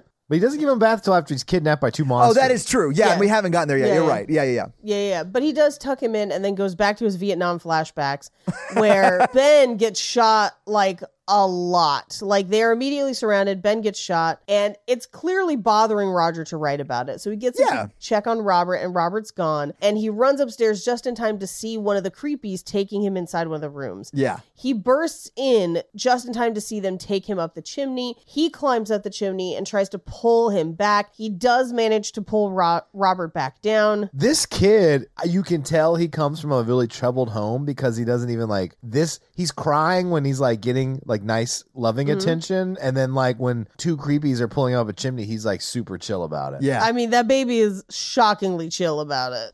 And like, so that just tells me he grows up in chaos and this is what he's used to. So, I mean, I feel bad for that kid. Oh, yeah. But he manages to finally pull him down and then give him a bath Yeah. to wash all the chimney soot off of Yeah, him. when you say pull him down, like that kid gets dragged around like almost the entire house and then up the chimney like he's a Christmas tree that has a light that won't light on one side.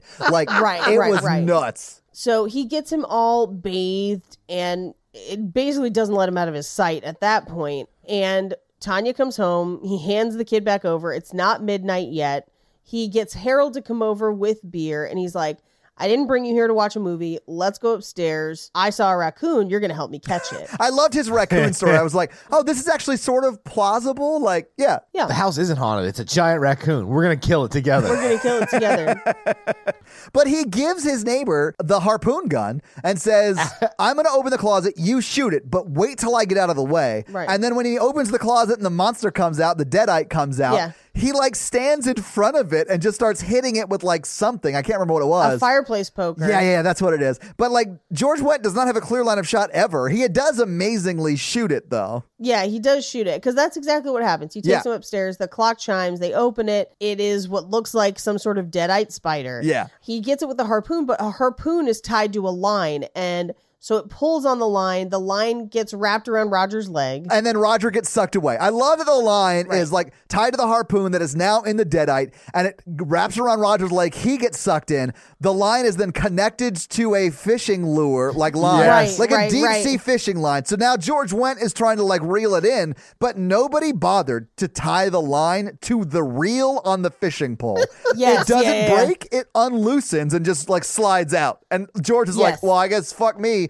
I'll just sit down and drink beer on this mattress that's on the floor for some reason. Yeah, well, because he was using the mattress as a shield. Oh, that's against right. That evil spider. That's right, yeah. So he tries to reel him back in, but he can't. Right. It was perfect. This is a perfect scene. No notes. Yeah, of course. This drags Roger out to the jungle in Vietnam where he sees his dead friend Ben. Yeah. And his friend Ben is like, please kill me. But what he says is, finish me off, Roger. And I just, in my notes, wrote, later, back in the tent. Yeah, I was like, this is not the time for a hand job. What are we doing? It's always time for a hand job. Honestly, I've been saying that for months. Well, I mean, your boss would like to talk to you about it. My bad, Chris. This is not a hand job. This is a hand career. So what you're saying is he's still in the army? He's still in the army and the handy. I got a hand job, mother, at army. We're just terrible people. Yeah, we are the worst kinds of people. It's like this guy's death scene. We're like, hand job. Anyway, instead of killing him, he's like, I'm going to go get help. But as he runs to get help, immediately they drag him descend off. upon Big Ben. Yeah. And they drag him off, and instead of like Big Ben getting mad at the people dragging him off, he's like, fuck you, Roger! I'll kill you for this! Like, he's not the one Yeah. that shot you and or is going to torture you. Like, he's trying to Yeah. help. Yeah. It's wild. But he wanted him to finish it so he didn't get tortured. But Big Ben's an idiot. That's all I'm saying. 100%.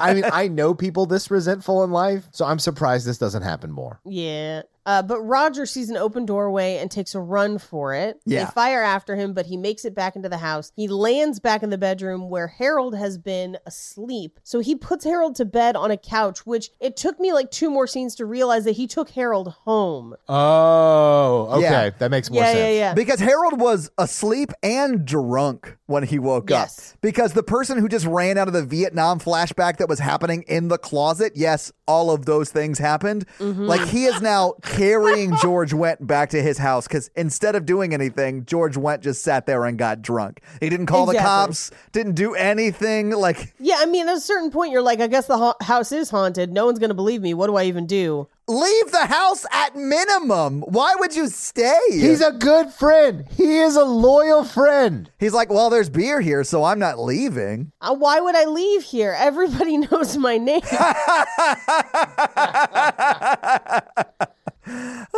Sometimes you want to hunt where everybody knows your name. Bum, bum, bum, bum. I love it. And Harpoon's always glad you came. Bum, bum, bum. Anyway, so he takes him home. He comes back and he takes like one of his aunt's paintings is partially covered and he moves it and he sees that she's painted his son in the medicine cabinet mirror. Yeah, that bathroom mirror. Yeah. Yeah, so he goes to that bathroom, smashes through the mirror. It's clearly a portal. Yeah. He looks outside around it, like through a window, to see that there's nothing on the other side of that wall. Well, and he even throws like shaving cream to see how far down it goes, and you never hear it land. You never hear I it thought that land. was great. And as he's looking, he gets grabbed by like an H.R. Geiger tentacle, like just a xenomorph tentacle. It looked like a xenomorph tail. Like it looked like it was like alien grabbing him. Yeah, a bunch of monster hands try to grab him. He reaches for a straight razor, slices and dices, cuts himself free. Yeah. But he hears Jimmy yelling from the inside, like the sunken place. And so he ties a rope around the toilet, climbs inside, gets a gun, makes sure it's loaded, and he lowers himself down into the darkness where he is assaulted by Bone Bat! Bone Bat, Skeleton Bat, coming to kill ya! It's my favorite part of this movie. But Bone Bat is so against the Second Amendment. No, I think Bone Bat is very pro Second Amendment because he takes the shotgun and then he does shoots that. the rope. But yeah, okay, yes, he does shoot the rope, but not before he like flips the shotgun in one of his hands and then shoots it. I was like, oh, Bone Bat's got tricks. Yeah, Bone Bat's the best fucking part of this movie. Agreed. You ain't as cool as Bone Bat. Nobody's as cool as Bone Bat. When he tied the rope around the toilet, I was like, I don't know if that's going to hold him. That may not be a load-bearing toilet. Hey, I mean, I've had dumps big enough to unseat a toilet. Like, I don't think that rope's going to do any fucking good. If I learned anything in this episode, it is that Mikey's toilet at least is a load-bearing witch hand toilet. Yeah, it's no match for Bone Bat. What do you think you do with those monkey paws once you're out of wishes? You know, you got to flush them. It's just like the sewer around Mikey's house is just full of monkey paws that have like a closed fist. So Bone Bat shoots the rope. He falls down into what looks like an endless pool of water, and he dives down below to try and find Jimmy. And he surfaces in a swamp in Vietnam. He climbs out, and Jimmy is in a cage, like a bamboo cage. Yeah, he's being held like John McCain. Like At first I thought Jimmy was in a POW camp, and I was like, this movie is about to go to some weird places. I thought it was Mikey. I was very concerned for a second. I was like, oh no. I hope he doesn't rescue his kid from Viet Cong like Rambo First Blood Part 2 and then bring him back. The audacity of calling something Rambo First Blood Part 2 still makes me smile. Bone Bat would never do that. All hail the Bone Bat. I'm going to get a Bone Bat tattoo. It'll look just like Ben Affleck's tattoo. Paige, your face is amazing. Anyway, he gets him out of his little cage. Yeah. Where he's been for months. Yeah, he takes him back through the swamp and they swim toward the light. They come up in the pool of the house. And the thing I have in my notes is, how is he going to explain this to the FBI? That's what I was thinking. So there was this Bone Bat. And he stole my shotgun. He stole my gun. They go back inside the house where they're confronted by a zombie soldier, and it is Big Ben. And he's basically like, I didn't die. They tortured me for weeks. and you had a chance to kill me and save me from that, and you didn't. Yeah. And Roger's like, I would have died for you. And he's like, well, here's your chance. So he sends Jimmy out to get help, but Jimmy can't get out of the house. Roger and Big Ben fight. And at one point, We forgot to say that Big Ben is still armed. Yes. With Yeah. a machine gun. Yes. So if you've ever seen a ghost shoot at you with a machine gun, this is your chance. he also has bullets for fingers. Oh my God, I forgot about forgot the about bullets that, for yeah. fucking fingers. This movie has everything you could ask for. Yeah, Bone Bat doesn't just work for anybody, okay? You got to be fucking rad to get a guy like Bone Bat on your staff. Have you seen Bone Bat's resume? Yeah. Yeah. He's always booked. I'm LinkedIn connected with him. Yeah, Bone Bat was in the Skull and Bone Society. Oh shit, Bone Bat went to Cornell? It wasn't Cornell. It's Harvard. Oh, is it Harvard? I thought it was Cornell. My bad. All right, whatever. I mean, Skull and Bones is in a lot of different places, I think, right? Yeah, they're in each person. Yale. It's only at Yale. Is it Yale? Okay, my bad. Yeah. Yale. Magna cum laude. I usually do Yale when I magna cum laude. Never mind. All right, let's move on. I'm Todd, and I'm here to finish it off. It's me, Bone Bat. I fuck upside down. Hell yeah. And then everywhere Bone Bat goes, you just hear this electric, like, just like flames and electric guitars. He's like, hold on, I have to go back. Bone I Bat! have to go back to my rock music video. Hold on, Dawkins needs me. I was about to say, welcome back to MTV2. Now we're going to play Dawkins' Bone Bat music video. Bone Bat! He's a bat with a shotgun. Bone Bat. Alex Cooper, how could you describe your newest album? Well, I was really inspired by Bone Bat. Honestly, I'd buy that, though. I'd be like, that makes sense. Be my bony bat. It's really what he does when he's not recording, when he's getting those guns off the street. Yeah, exactly. Now I'm picturing just a behind the music of like, you know, like we were all creative, but it really all goes back to Bone Bat. Like he was the first. He was the best of us. And that's when Bone Bat fell on hard times. Yeah. After the 80s, man, when Nirvana's Smells Like Teen Spirit came out, that's when it all changed for Bone Bat. That's when it all changed. No one was into the leathery wings and bony fingers of a Bone Bat. Heavy Metal magazine stopped calling. People were just into greasy hair and flannel. But he found his footing again when he decided to found Spirit Halloween. It's just like an older Bone Bat, but he's got glasses now and like white hair, and he's like, I'm a businessman. He's like, people love to hang bone bats at their homes. It's like, you know, I pivoted away from the music and into the iconography of bone batting. Look, I loved making music and I loved being famous, but you gotta diversify if you're gonna stand the test of time. And that's why Bone Bat Industries is opening a year-round Halloween store. now I understand why Ben Affleck got a Bone Bat tattoo. That makes sense. He just respects him so much. Do you know anyone else who's reinvented themselves more times other than Madonna? Only Bone Bat. And I actually have heard that they dated in the 90s. Him and Bone Bat and Madonna, you mean? That sex book she did, he's in some of those photos. It's because he was briefly known as Boner Bat. What you don't know is he got a start in 1970s adult films as Boner Bat. Boner Bat. Just like Sylvester Stallone. All right, we're done. We are done. We are done. Speaking of Rambo, Bone Bone Bat! I am vengeance. I am the Bat. I am the Bone Bat. Todd, well, you've both seen the Batman where Yeah. they've got Paul Dano's face against that counter. He's just like, oh. Armando and I have been laughing about it for days. I chose a symbol that I was scared of that I thought I could use. It was the Bone, Bone Bat. Bat. Bone Bat. Anyway, there's no more Bone Bat in this movie. Holy and I shit. think it suffers for it. We just did 20 minutes on a character you see for Fucking 20 Bone Bat. seconds. Yeah. I was debating in my notes. I have him as Skelebat. No, Bone Bat is much Bone better. Bat. Bone Yeah. Bat. Yeah. Anyway, so essentially, Big Ben chases him through the house, and he finally busts through a door that turns out to be a cliff. Oh, yeah. And he ends up hanging on the edge of the cliff, and Ben is like stomping on his fingers, so he's gonna fall. but he uses his belt to like as a fucking lasso, Paige. He kind of like uses an his belt. Indiana Jones ass whip. Oh, I was like, is this what he's going to do for real? I loved it so Yeah. much. When he reaches down, he only has one hand holding him up. He reaches down and grabs his belt. I was like, now is not the time to take your pants off, sir. You are misreading the situation. Big Ben, I told you I would finish you. He's got unfinished business. See, all I kept thinking when he like goes to whip at Big Ben's legs is he's just like, zombie Vietnam vets. Why did it have to be zombie Vietnam vets?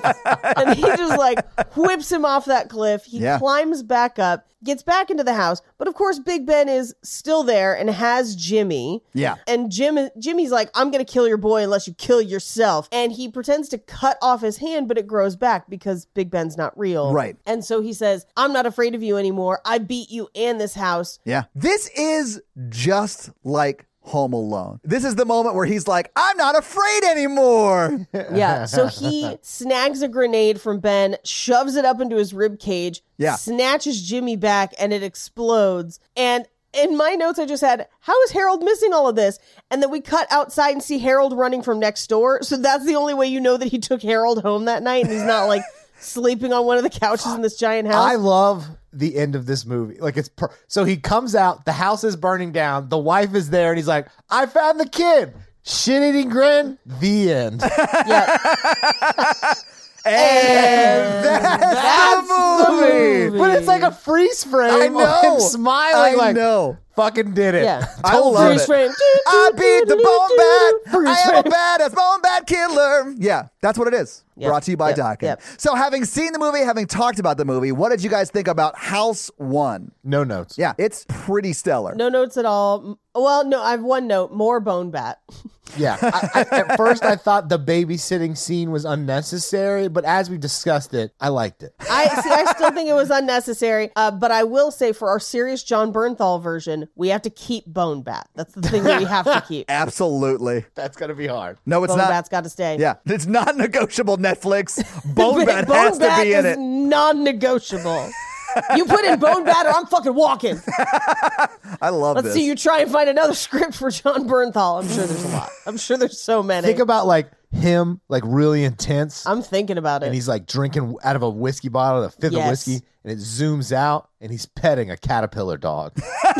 Oh, now I'm out. From House 2, I love it. But no, what he could be is petting a bone bat. I love it. Honestly, if you wanted to work in Bone Bat and like a wink to the fans, it would literally just be a Bone Bat tattoo on his arm. Here for it. Yeah. Oh, that would be so good. I love Yeah. it. No, I liked it more than I thought I would. I thought it was going to be bonkers, but it had like more of a coherent theme than I was anticipating, which I think made the bonkersness more fun. Yeah, this is more of an actual movie than House 2 is. House 2 feels like it's like set pieces. Yeah. Like they're little vignettes that make up a movie Yeah. of like action sequences. This felt like an actual narrative movie. Yeah, this movie had an emotional center, but also a bone bat. So I preferred it to House 2.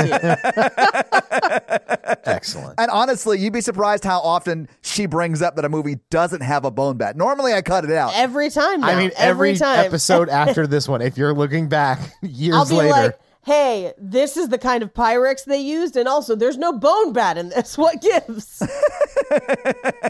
I was promised Bone Bat. Send me bone bat merch. Hey, James Wan, Cronenberg, Raimi, Flanagan, Peele. I need all of you guys to include Bone Bats from here on out. Yeah. Look, heavy metal did not make that much money after the 80s. That's why I included Heavy Metal Magazine Stop Calling, because they went out of business, I think. They did 2 movies and they went bust. Anyway, so Paige, do you have some fun facts for us? I do. All right, well, here it is with your fun facts. Bone Bat fun facts.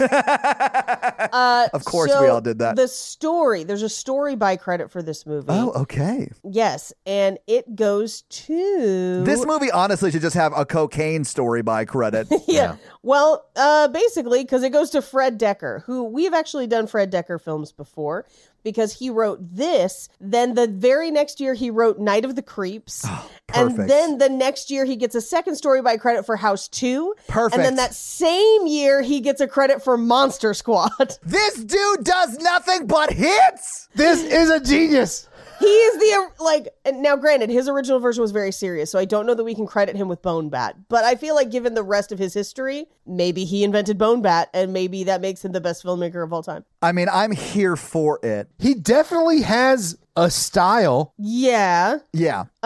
Now, I also know for a fact that Fred Decker and Shane Black were very, very close. And that is another Predator connection. Oh, I was just doing it for the Predator connection that we were talking about. It's a fun fact. Okay, sorry. Yeah. Okay, go ahead. So originally, the script he wrote was inspired by Twilight Zone, the movie, which came out in 1983. And after seeing that film, he and his friends all kind of took a crack at, like, basically anthology movies to work on, but it was never completed. But they all kind of worked together. So, and that includes Ethan Wiley, who does the comedy portions of the script. Okay. Steve Miner and Shane Black. So it is theorized that Shane Black wrote the Vietnam sections of this film. Oh my God, That's why they feel so much like Predator. So, like, Big Ben is basically what would become the Jesse Ventura character. He even has a big fuck off gun. Yes, because if you remember, Shane Black does the rewrites on Predator. Yes. Yeah. Now, the title in Hong Kong when this was released was "Don't Go Into the Haunted House After Midnight." What? That's a very long title. It's a very long title. Now, there are a handful of stunts in this film, and they were coordinated by an unknown stunt coordinator at the time. Oh my God. Todd? He also wrote If Looks Could Kill. Yeah. Yes. I fucking love that movie.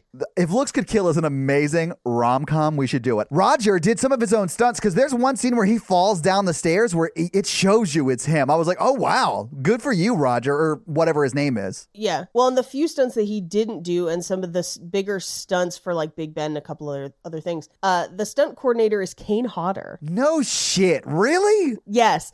And he was working with director Steve Miner, who would go on to direct Friday the 13th Part 2. Yeah. God, that's amazing. Yeah. So Steve Miner, who directed this and is part of that little cohort with Shane Black and Fred Decker. Sure, yeah. Was known mostly for horror films and was trying to break out of it, which is part of why he pushed for there to be more comedy in this film, because he wanted to make comedy movies instead. Okay.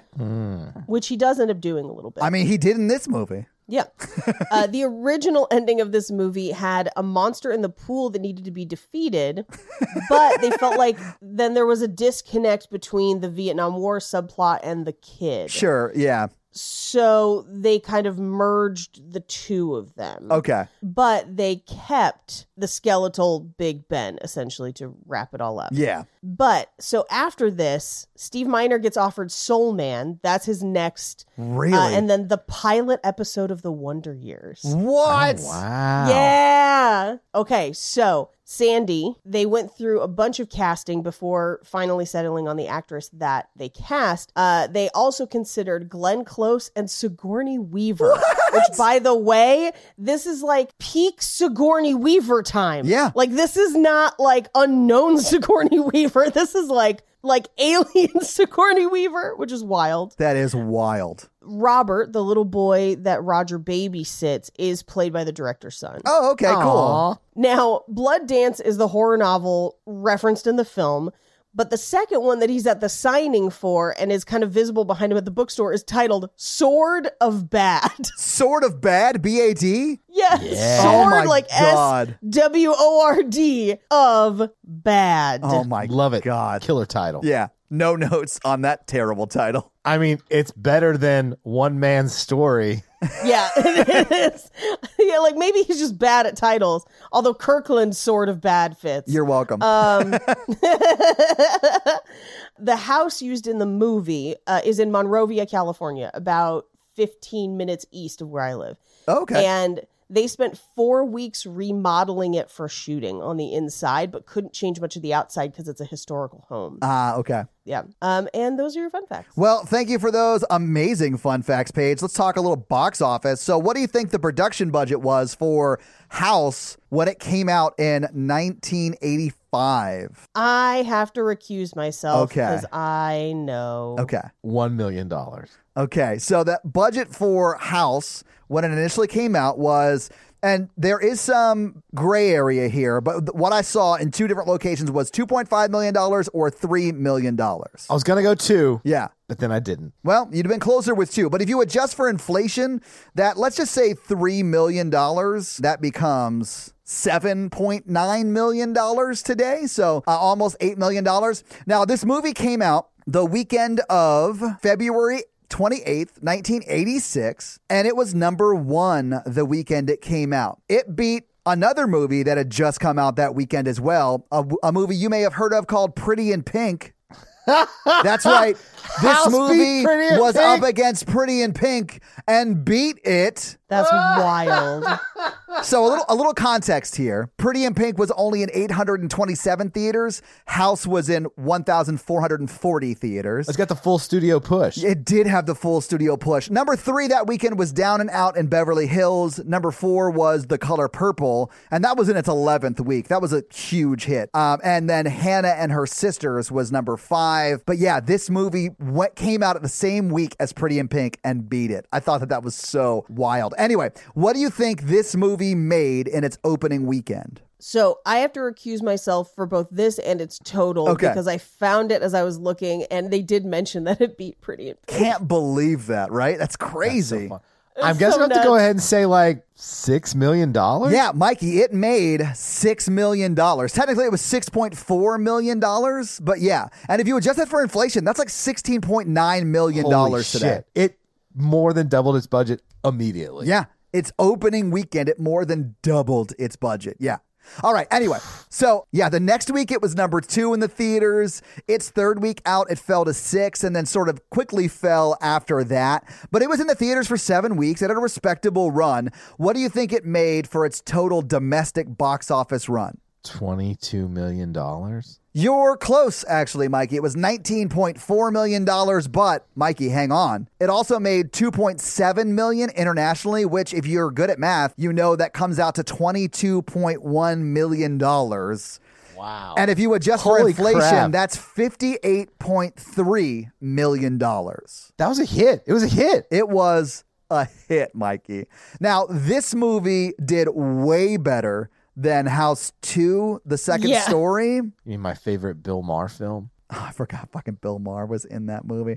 House 2, the second story, literally came out the next year, but it only made $7.8 million in the theaters. So it didn't do great. That was back, like that part of the 80s, they were just like, oh, this one did well. Make another one. You have 6 months. Yeah. Yeah, I mean, the same thing happened with like a lot of the Nightmare movies. A lot of movies around that time were like, oh, it's a hit. Let's make another one. When do you want it released? Can you release it Tuesday? No? Okay, well, you have 6 months. Like it was that sort of a thing.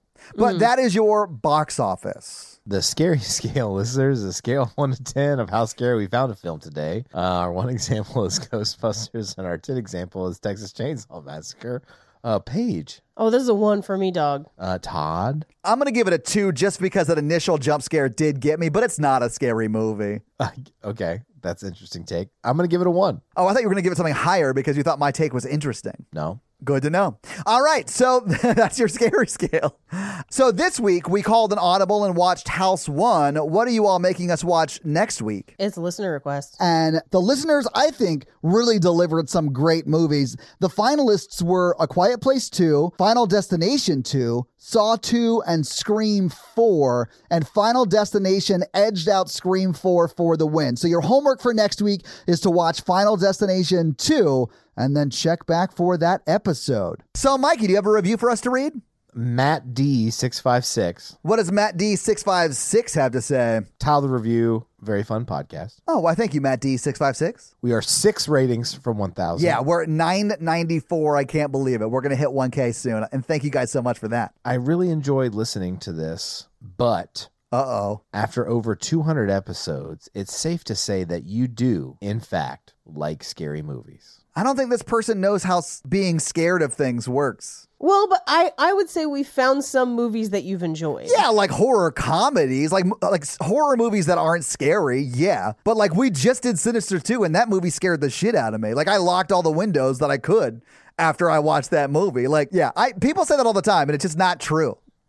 That's like saying someone, oh, you've seen enough spider videos. You're not scared of spiders anymore. Oh, I found that out the hard way. Yeah. So Matt D 626. Thank you so much for your, I'm going to say incorrect, but awesome 5-star review. So guys, if you like this show but want to hear this power throuple on another movie review show about romance and romantic comedies, check out Romancing the Pod, where Mikey, Paige, and I break down and make fun of romantic movies. It's a lot of fun, guys. Check it out. If you want to follow us on social, please do. We are at Horror Virgin or online at horrorvirgin.com. If you want to follow us all individually, you can do that as well. Paige is at Paige Wesley on Twitter, or Rampage Wesley everywhere else, including TikTok. Mikey is at mrandolph24, and I am at Todd J. Awesome. If you like the show so much and you want to help financially support it, please do by going to patreon.com/horrorvirgin, where you can get a lot of great levels and a lot of great stuff like bonus episodes, director's cut episodes where they're a little bit longer and you get them actually a day earlier than the regular feed drop. We do a lot of great things like listener requests and stuff like that. So guys, check out the Patreon and help support the show. If you want to financially support me, but not Todd, just look me up on Venmo. If you can't financially support the show, that's understandable. That's fine. But if you want to hang out with us on the daily, join the Facebook group at facebook.com/group/horrorvirgin. We also link it like once a week. So just find it there and join the awesome Facebook group. Literally, we're in there talking every day. It's awesome. And guys, we got a P.O. box. So if you want to send us some love letters or whatever you might send to a P.O. box, it's actually not a P.O. box. It's like a regular street address. It's pretty awesome. It's 6688 Nolensville Road, number 108-34, Brentwood, Tennessee 37027. So send us some stuff. Yeah. And if you want to check out our Twitch stream, we're at twitch.tv/Todd Awesome, where we will be playing horror video games. So if you have always wondered what it would be like to watch me get scared, you can now do that on Twitch while I play these horror games. It's twitch.tv/Todd Awesome, guys. Check it out. It's a lot of fun for you. Not a lot of fun for me. This episode was brought to you by Nick B. Nick B, fun fact. Oh, yeah? Yeah, he'll babysit any stranger's kids. Honestly, I'd buy that. Nick B seems like a nice guy. And you know what? They'd be safe with Nick B. I think so, yeah. They would. Safer than they were with this guy. Roger. Yeah, absolutely. Or with this Tanya, quote unquote. Like, she was a terrible mother. Tanya. If that is her real name. All right. This episode also brought to you by Tia. And Tia's teenager is driving her crazy. So how is Tia's teenager driving her crazy this week? I mean, she got drafted into Vietnam. Wow. I did not expect that about coming. it. Yeah. The pleasure to serve your country. Presented to you without choice. Oof, Mick Goof. This episode also brought to you by the number Jeff, and Jeff wants you to check out his podcast, Kissing Jessica Jones, where each week they break down an episode of the Jessica Jones Netflix Marvel TV show, and they've also moved on to Agent Carter. So if you like either of those shows and want to hear a recap podcast about them, look up Kissing Jessica Jones. This episode also brought to you by Mr. Rage Bomb, and Mr. Rage Bomb wants you to know that he makes all of the bonkers and amazing like memes that comes from the wacky shit we say to the best of his abilities, and then puts them up on Twitter as @THV memes. Yes. He wanted that for his shout out. So Mr. Rage Bomb, thank you so much for making all those awesome memes. This episode also brought to you by Jonathan, and Jonathan wants me to have you guys watch some spooky spider videos. So let me show you this spooky spider video. This movie's called How I Deal with a Big Australian Spiders in My Bedroom. Sounds too sexual. It's just like a spider like on the bed smoking a cigarette naked. An 8-hand job. Oh, no. I said finish me. Oh my God, that thing is huge. I love the Australian accent. Big spider. Oh, no. That's a huntsman. He's like messing with the spider with a toothbrush. Yeah, oh but my for God, scale, that's which huge. Is, oh my God, that's massive. Oh, it attacked the toothbrush. It's fighting the toothbrush. It does not have good dental hygiene. Oh, that's actually not as big as I've seen them, but it's still pretty big. Yeah, that's a big ass spider. Oh my God. Was it huntsman spiders in Arachnophobia? Yeah. Well, those are Avenel spiders, which are a type of huntsman. Yeah. Oh, okay. Oh my God, it's on him. Guys, it is on him. It is. Oh, no. No. It's on his face. It's on his fucking face. No. God, Australians are like the most badass people in the world. Like, that dude took the spider out of his house on his shoulder. It crawled on his face, and then he like let it crawl off of his face onto a tree. Oh, that guy's from veganbodybuilding.com. That all checks out. he took that spider out with his vegan powers. I can't hurt a living creature. Well, Jonathan, thank you so much for that spooky spider video and the love and support. We now return you to another episode of the Patreonicals. Okay, I've got my episode scene, bottom of the ocean. Cut to bottom of the Cut ocean. to- Wes Dreskel still merged. No, no. Wes and Scott are still merged. And Oh, they're walking shit. Yeah, my bad. down. They're walking towards Atlantis. They found the road with the road sign. I'm sorry, they found an underwater road to Atlantis? Yes. This sounds like a Bing Crosby movie, and I love it. But it's so deep, no one's seen it before. Oh, of course not. Yeah. It's It's in the Marianas Trench. Yeah, exactly. Yeah. That's the road. Marianas Trench Lane, Yeah. And hyphen road to Atlantis.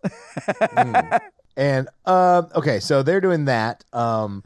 Amy and Kate, Isaac, Karoon are all up top, Okay. and they went to an oil rig that was still floating, and some of their boat, which is Shining Donut, has them all on it or whatever. Right. They go to an oil rig. And Well, they're Shining like, Donut is the boat, right? Right. Okay. He is. Okay.